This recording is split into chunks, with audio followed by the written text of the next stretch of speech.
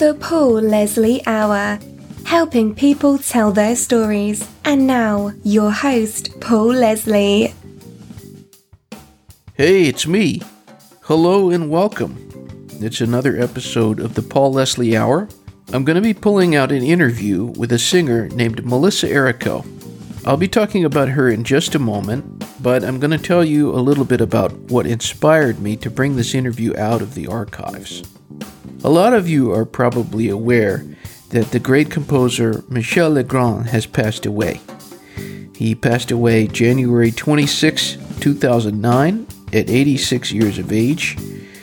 I think he was one of the greatest composers in music.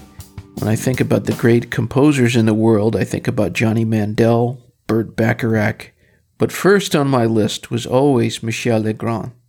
He wrote more than 200 film and TV scores, popular songs. Some of the absolute greatest singers in history recorded his songs.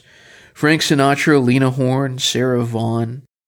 Probably one of his most famous compositions would be The Windmills of Your Mind, which appeared in the movie A Thomas Crown Affair. I believe that song won an Oscar for him. Michel Legrand was a composer, a songwriter, a pianist. He sang, he made records. It was said about him that he surrounded himself with music.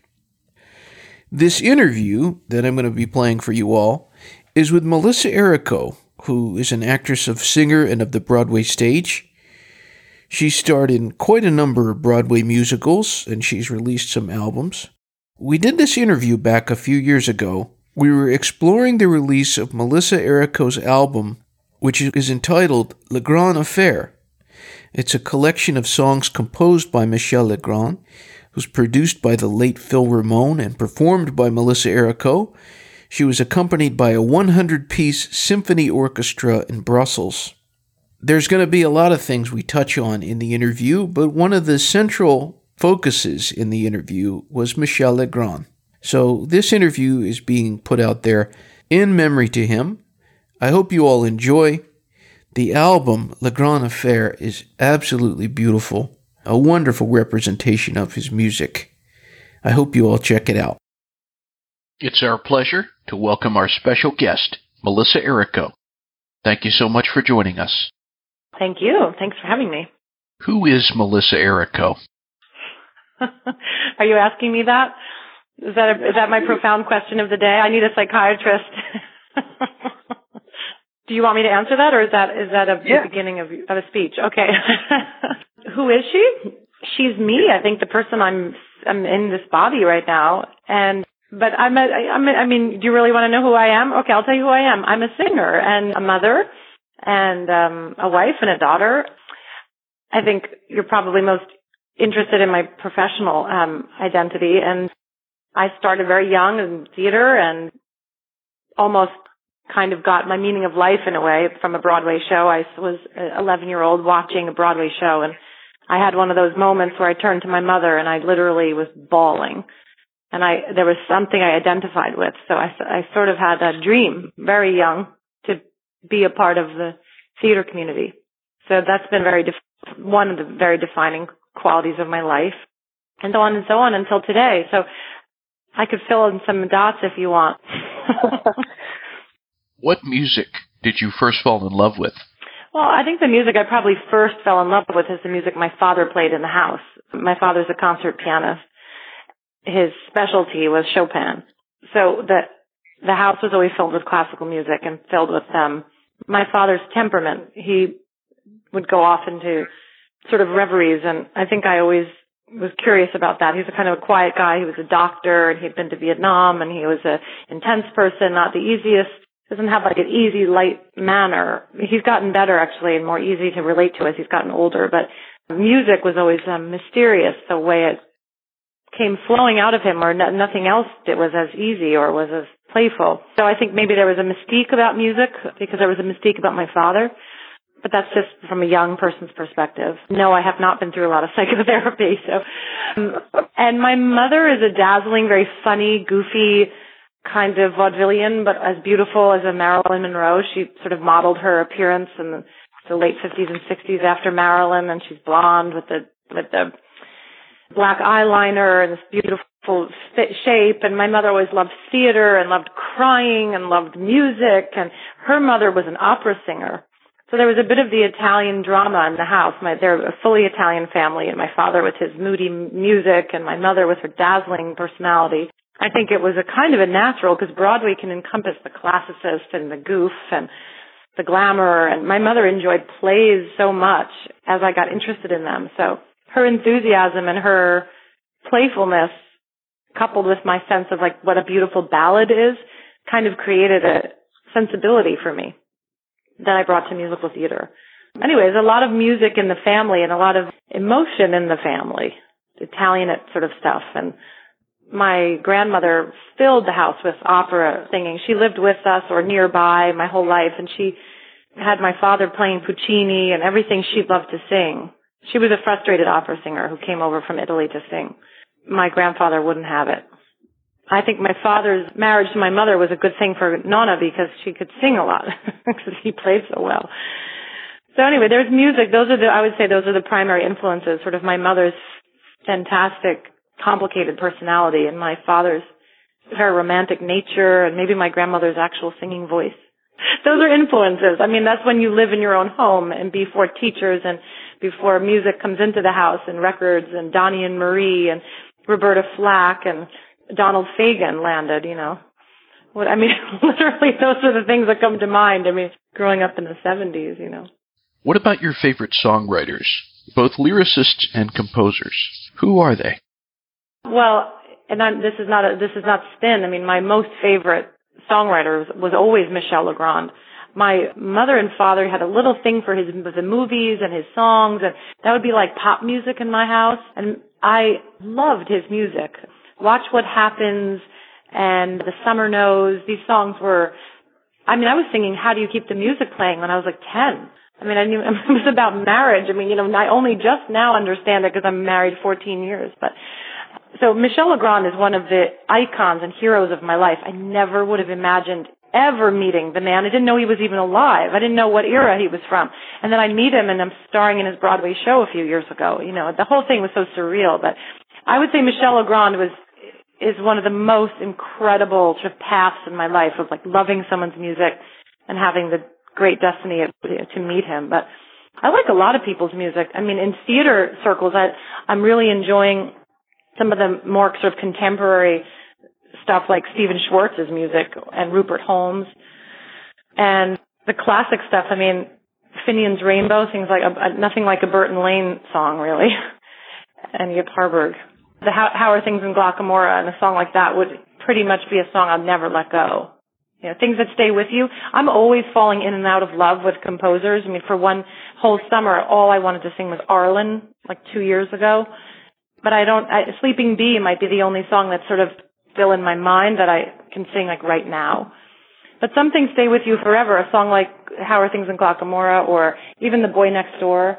Certain songs are always, I would say, as well as they're everyone else's, they're always mine. Like I always feel ready to sing them. And maybe of the old Tin Pan Alley, sort of Rodgers and Hart. I really enjoyed the jazz and I just really enjoyed the score of On Your Toes. And that music is embedded in my head. I know I've spun through some of the old classics, but sort of the more modern composers of musical theater, Rupert Holmes and Stephen Schwartz, I'm singing them a lot in my concerts right now. And Michel Legrand is always now for about the last 6 years, because I've been working with Michel, his melody is probably the top of the list. How did you meet Michel Legrand? He wrote a Broadway show. He actually wrote a musical that premiered in Paris, and it was titled Le Passe-Muraille, which means the man who walks through walls. And he musicalized a very popular French surrealistic short story by Marcel Aimé, which in France is like as common as, reading Oliver Twist in school or anything else that's a standard of French literature. And it's about a man who walks through walls. That one day this ordinary civil servant comes home and takes out his key and finds he's already in the other side of the door. So he goes from having an ordinary life to an extraordinary life, and it's all the story that then he becomes an amazing burglar and all these fabulous things, and he becomes sort of a celebrity, but nobody knows who he is. Anyhow, it's a strange little surrealistic book. And Michel Legrand wrote a musical based on this, and he always called it an opera bouffe, like a farce or something. He never meant it to be a big serious thing. It was a bit of a wonderful thing that this man walks through walls and the way in which his life changes, and he falls in love with this lovely girl and all the people on the street in Paris and who they are. And Jerry Schoenfeld, the iconic Jerry Schoenfeld, who's known as the titan of the Schubert organization, the Broadway organization, who's now deceased. Jerry saw it in Paris and got obsessed with it. He loves Michel Legrand. He knew of his, endless Oscars and his hundreds of movies and obviously all the recordings with Streisand and Sarah Vaughan and all that. Jerry's a fan of Michel Legrand's music, but Michel's never done a play. And here was this little play in Paris that Jerry thought was freaking great. He loved it. He thought it was fantastic, unusual. And Jerry decided it had to be on Broadway. And he hired James Lapine to direct it. James Lapine, who's a frequent collaborator with Stephen Sondheim and Pulitzer Prize winner and a writer and a director. So someone possibly very well suited to translating something from another language or working with a translator and making the thing make sense because he has a writer's sensibility as well as a director. Anyway, James directed a Broadway show and they retitled it Amour. As that all came together to the United States, it became a Broadway show and I was the leading lady. And that's how I met Michel. What was it like for you when you met him? It was great. It was great. You know what? It was like I saw him across the room and I knew that face so well because I'm really a fan. I mean, I'm a music fan of it. I saw the eyebrows, the glasses, everything that anyone who's a fan of Michel would think. There's the face. He was in the room. I don't have a lot of fanny experiences, nor do I have a lot of Hollywood attachments or anything that I'd sort of go crazy if I saw someone. But the fact that he was alive and in the room, more than alive, he's young, it was incredible. And I was calm. I was really excited. I was just really, really proud to be in the room and to be a part of his project. And it didn't take him 10 minutes certainly didn't take him 5 days before he understood that I was in love with the music and really well suited to it. And also knew his other songs. So if he was relaxing or playing or had something I wanted him to sign, I always should have surprised him with something. As the show went into previews, we had some pretty notorious problems. Because the play is so much about special effects and magic and people, particularly this man walking through walls, we had a lot of problems with the set. And the set was falling and actually fell into the audience one day, and it was really dangerous. And so previews were really fraught and really, really not upsetting, but upsetting for some people, I'm sure. But in general, they were a very frustrating time. And almost every day we had notes and things had to be changed. And Michel was told that the audience likes when I sing his songs.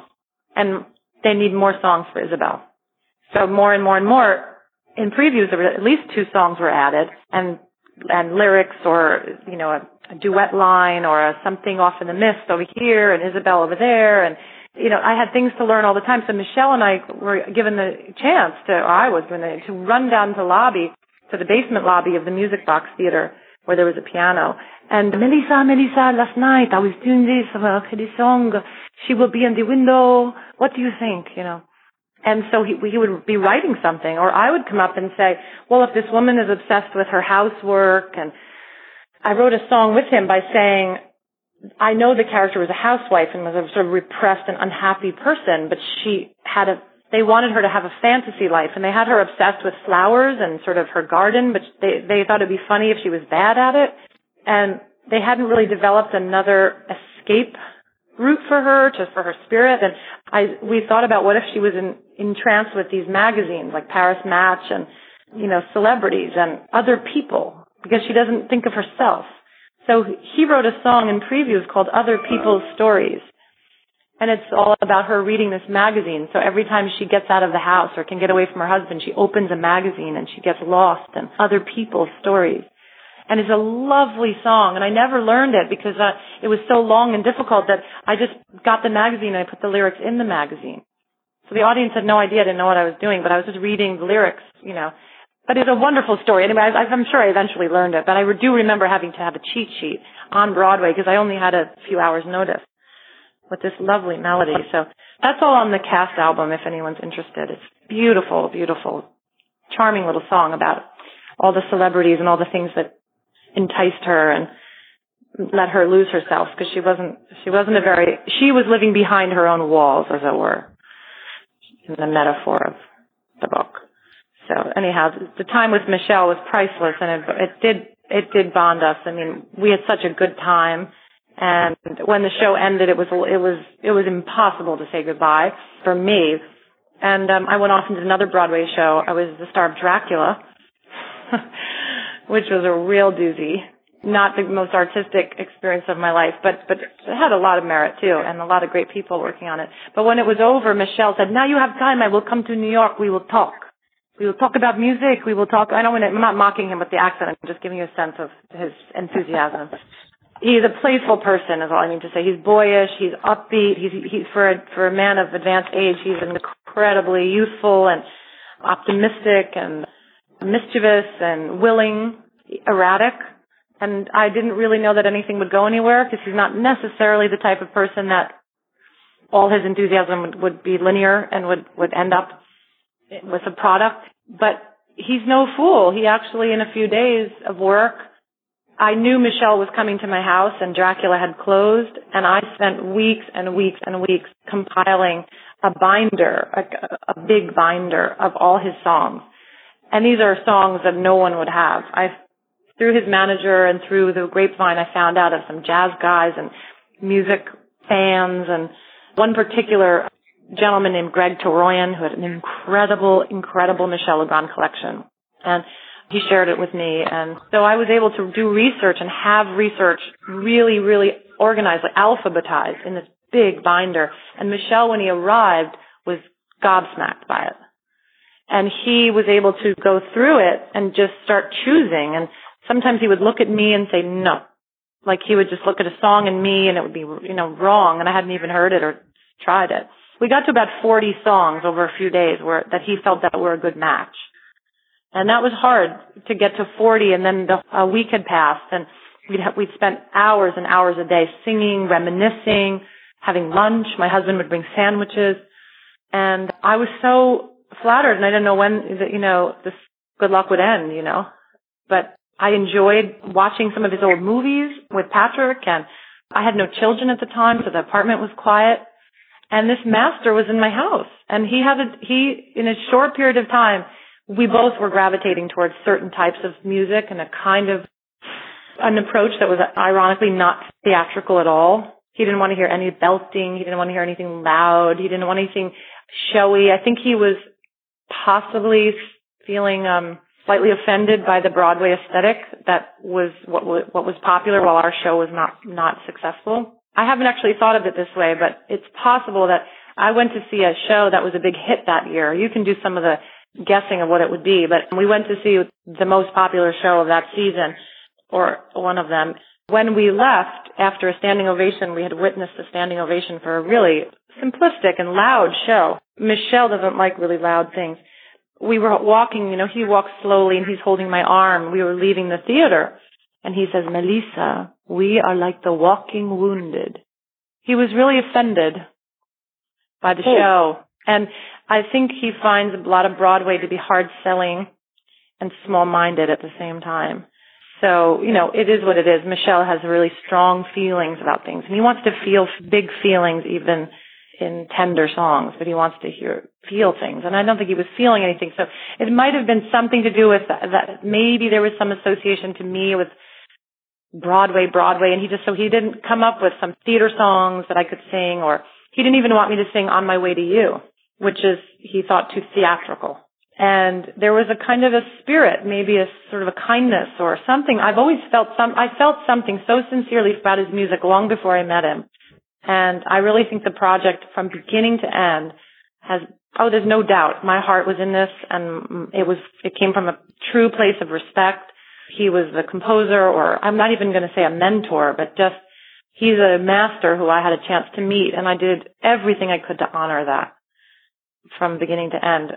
The only interruption in the process, after we eventually did this big recording with the Brussels Philharmonic, the only interruption was that I got pregnant. My husband and I were looking at the biological clock, and so I didn't mean to interrupt the record, but I did get pregnant. My pregnancy with my first child took me on a whole different road, sort of sick, little illness and discomfort, and it was hard to finish Michelle's record and to think I was giving it the focus it needed. And it took me a couple of years. I had 3 kids. And this record sat on my brain like I was really, really involved in birth and in motherhood and everything. But I never forgot I hadn't finished it. And I was trying to figure out, how does one get mentally back to that peace, that place, that room, and yet holding now all the emotion and wisdom of motherhood that those songs can now contain, which is not what Michel initially had offered. He didn't offer this musical mother, but I became a mother of 3. And his music is mythic. I mean, maybe someone dreamed us. A song like that is a mythic song. It's enormous. And nothing to me at the moment is more mythic than, new life and the humility of it all, and birth and change and aging. And so in some weird way, the record was like changing, because I was this young, lucky ingenue in New York with the master. And then suddenly I went down the road on nothing. I'm a mother. I'm not nothing. I'm a cog in the wheel of Mother Nature. I'm a small, but in honor of the largeness of the universe, as it were. Weirdly enough, the record seemed something that I wasn't doing. The record got bigger as my life got changed, and I really wanted all of it to be contained. I knew that's put a lot of pressure on the record, but I just wanted to make sure it was good, so I took 6 years to make it. Would it be possible to pick a favorite song from the album? Not really. I could think of highlights. Well, it sort of depends on which quality of Michel I wanted to share with your audience the most. I mean, there's nothing as maverick as Michel Legrand's Mind when you hear something like Windmills of Your Mind and what he did to it for me. Such a good song. It's such a good song. It's such a classic. I'll tell you before you introduce it or you play it, is just that Michel and I talked a little bit about insomnia. I suffered insomnia when I was a young actress. You may have deduced I'm a slightly restless person, and insomnia was really an unfriendly part of my life and very unuseful. But Windmills of Your Mind really I wanted Michel to orchestrate sleeplessness.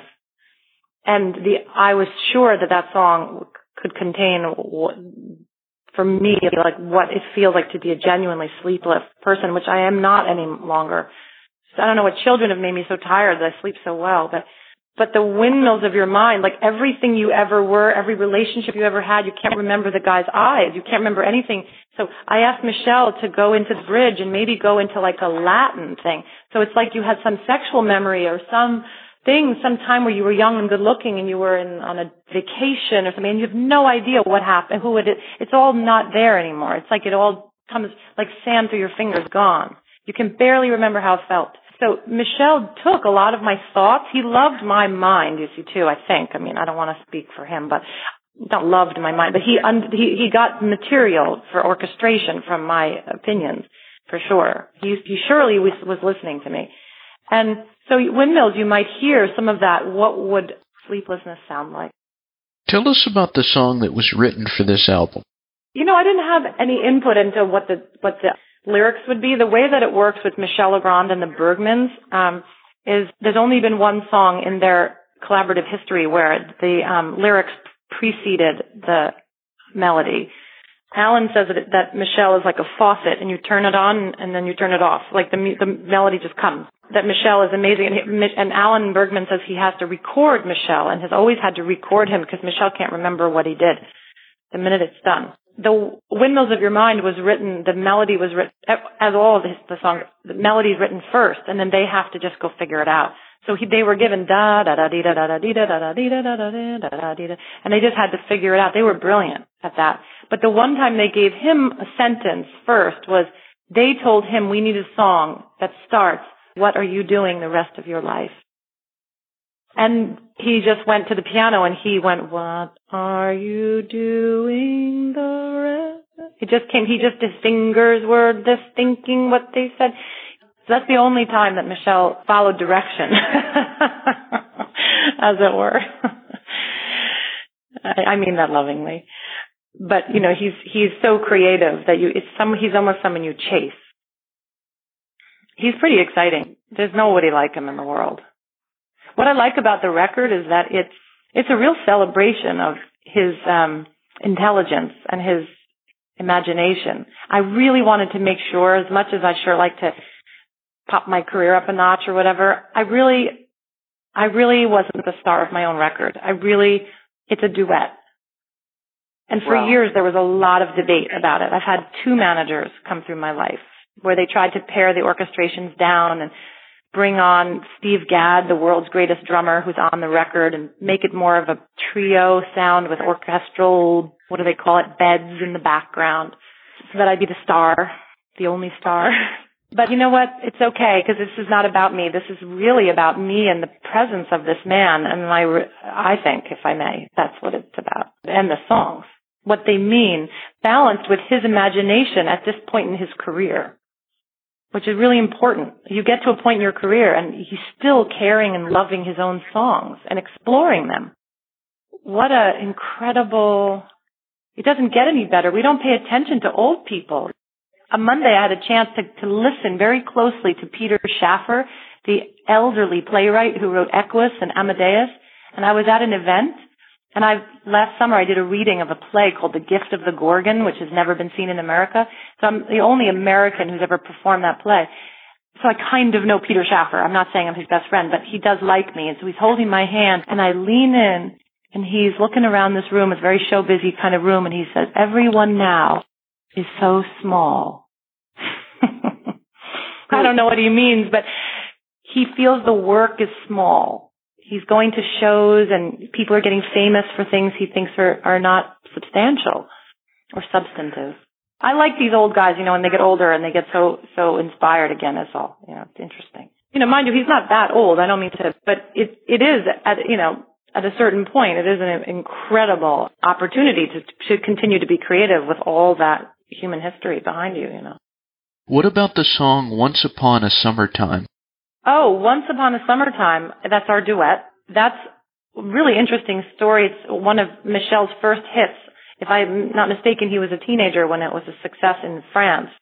And Blossom Dearie heard it on the radio and told Johnny Mercer that he should write the English lyric. And Johnny Mercer was a good deal older than the young Michel, and they collaborated once, and that's their one collaboration. Michel and I sang that as a duet on the album. Over the years, there were actually many more duets. That's the only duet that remained. I'd like to say it was always chosen as a little bonbon at the end, late in the record as a thing between us, but there were other duets. Michel got cut. It wasn't all that good all the time.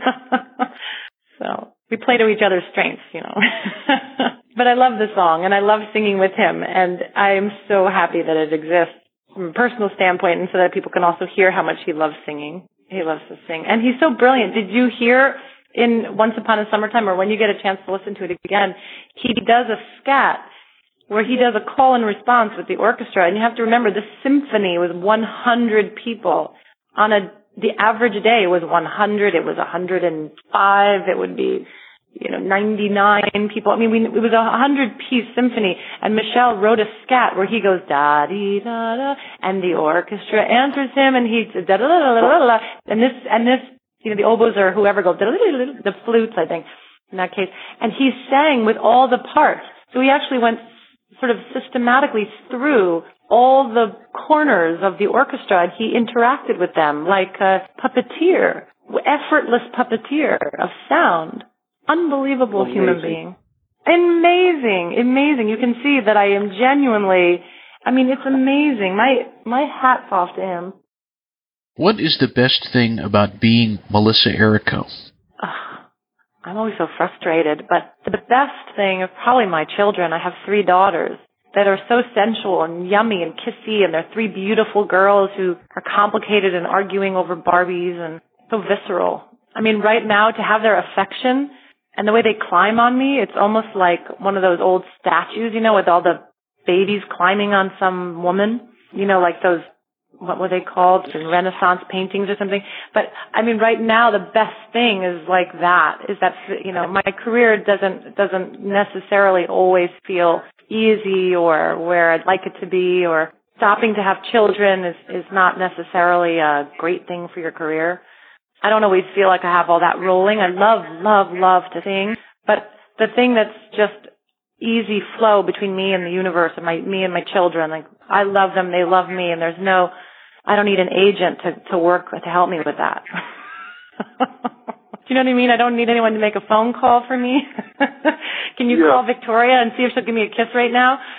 I don't need anybody to wheel and deal or see if there's a part available. Or my children and me and my husband, we're right there. So I'd have to say that's the best thing. It isn't to say it's the only thing, but it's the easiest and the most fulfilling in terms of you get more than you ever imagined back from one kiss, snuggle. So I guess that's a silly answer, but I mean, that's where you get it all, There's a lot of things that are nice. I mean, I live a nice life. I mean, I strive. I want to try to make sense of a very long career that I've had that's been, anyone who's had my career deserves to be insane. I mean, it's been very frustrating and rocky. It could have been easier. I mean, I started in My Fair Lady when I was 22, but it was with Richard Chamberlain and very complicated circumstances that ensued. With the concept of the show, My Fair Lady was conceptually going to be deconstructed and not be like the classic show you think of. We had this pretty edgy, interesting idea that was being worked on, but My Fair Lady was meant to be a kind of terrifying, deconstructed treatise on sort of social engineering, almost like Frankenstein, like this man creating a woman, creating Eliza Doolittle, So it actually was a really interesting and also historically accurate sort of idea. George Bernard Shaw's sort of era. These were currents of thought at the time. But anyway, to get the chance to be the star on Broadway of My Fair Lady at 22, it could have been like a beautiful dress, a beautiful production, and a Tony Award. But instead, it had to be this complicated fiasco. Led me to great reviews, but a rocky production and a frustrated leading man. And because Richard Chamberlain is not alternative artist, he's a matinee idol and a terrific guy, but he didn't necessarily want to be a part of a deconstructed, complicated leftist musical.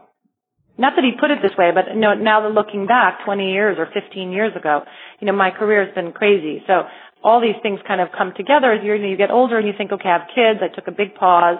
God bless Michelle Legrand that I was even able to have this project, and I'm so glad that someone like you likes it and that it has merit in your eyes and maybe other people like it. It was something I tried to rally all my strength and intelligence and care and love and vocals and everything because I see its value and its value in Michelle's personal history as well as mine. So I'm so happy for that. But now I really feel like I'm starting all over again in my career. What would you like to say to all of our listeners? Hello. What would I like to say? I hope you enjoy the album and you'll keep your eyes open for what's next. And I'll see you on Facebook and Twitter. Thank you very much for this interview. Oh, thank you. Thank you. I appreciated the fact that I got to do it. And thanks for letting me come here and talk about it. Thanks as always for listening to the Paul Leslie Hour. For more information or to subscribe, visit thepaulleslie.com. For more information on our interviewee, Melissa Errico, just visit melissaerrico.com. Until next time. Bapa doodly beep bop dee da dee bumpity boo rapati kanaza jip bop kila kanat sagil bond good tinga manga but this yeah hunger I guess I get back in the I got the inga rocket tinga langa bo I can't go on. Goodbye.